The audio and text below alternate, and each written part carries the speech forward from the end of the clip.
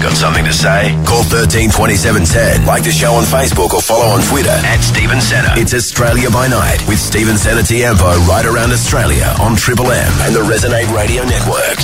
Australia by Night. Nathan via Facebook says, I'm a member of the RFS and I just wanted to send a shout out to all the brave men and women out fighting the fires, and also would like to say to the people of these communities, if you do see a firefighter, give them a pat on the back or even a bottle of water, because it means so much to us. Yeah, well said, Nathan. Unfortunately, it's not just New South Wales that's suffering at the moment. Queensland has got a number of fires burning too, and Wayne Waltisbuhl is from the Queensland Rural Fire Service. Wayne, thanks for joining us. Good evening. So only one at emergency warning level, but still a number at watch and act as well.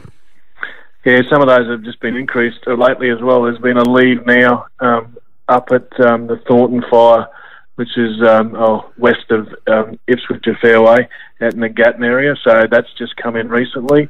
So what this is telling us is that the fires are still burning quite strong into the evening, and that was forecast by the Bureau today that normally we get a bit of reprieve at night time, but that's not the case. The dry conditions with the winds are still causing us issues on the ground with fire behaviour.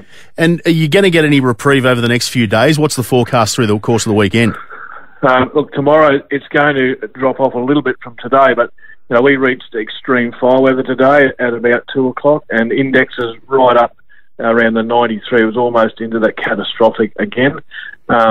So we won't get that tomorrow. In fact, we're just saying today that it's only going to be severe tomorrow, but that's a really bad and dangerous situation, I should say. So there's no reprieve really in that respect. Fire danger rating only reached 31, very high up the Titan fire today, and that's probably the one that's had the most impact on a community. And it wasn't really that high a fire danger. It's just a combination of really strong dry winds and really dry fuels through the lack of rain we've had. Yeah, it's certainly the perfect storm, isn't it? Is there a message you'd like to get out to those communities? Listen to the messages that are being put out through radio, through the Rural Fire Service website, through the Queensland Fire Emergency Services Facebook page.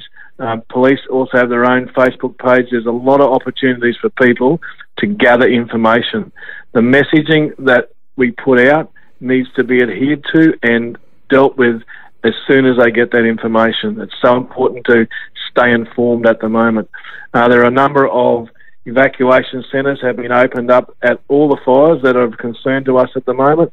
The Carrogga Fire, Thornton Fire, Mulgary, Laidley South and Jim the Township have all had some leave now orders placed on them, and the local government have managed those evac centres and opened them up for us. So we put all these things in place to make sure people are out of harm's way and have a safe place to go to while we allow the firefighters to deal with the fire emergencies. Well said, Wayne. Appreciate your time and thanks for doing such a great job. Appreciate that. And I like the caller before saying a shout out to all the rural fires, they're volunteers. There's a lot of other people out there as well, but a lot of blokes and ladies out there doing it really tough today and doing a great job. Thank you. Well said. Good on you, Wayne. That's Wayne Waltisbuhl from the Queensland Rural Fire Service.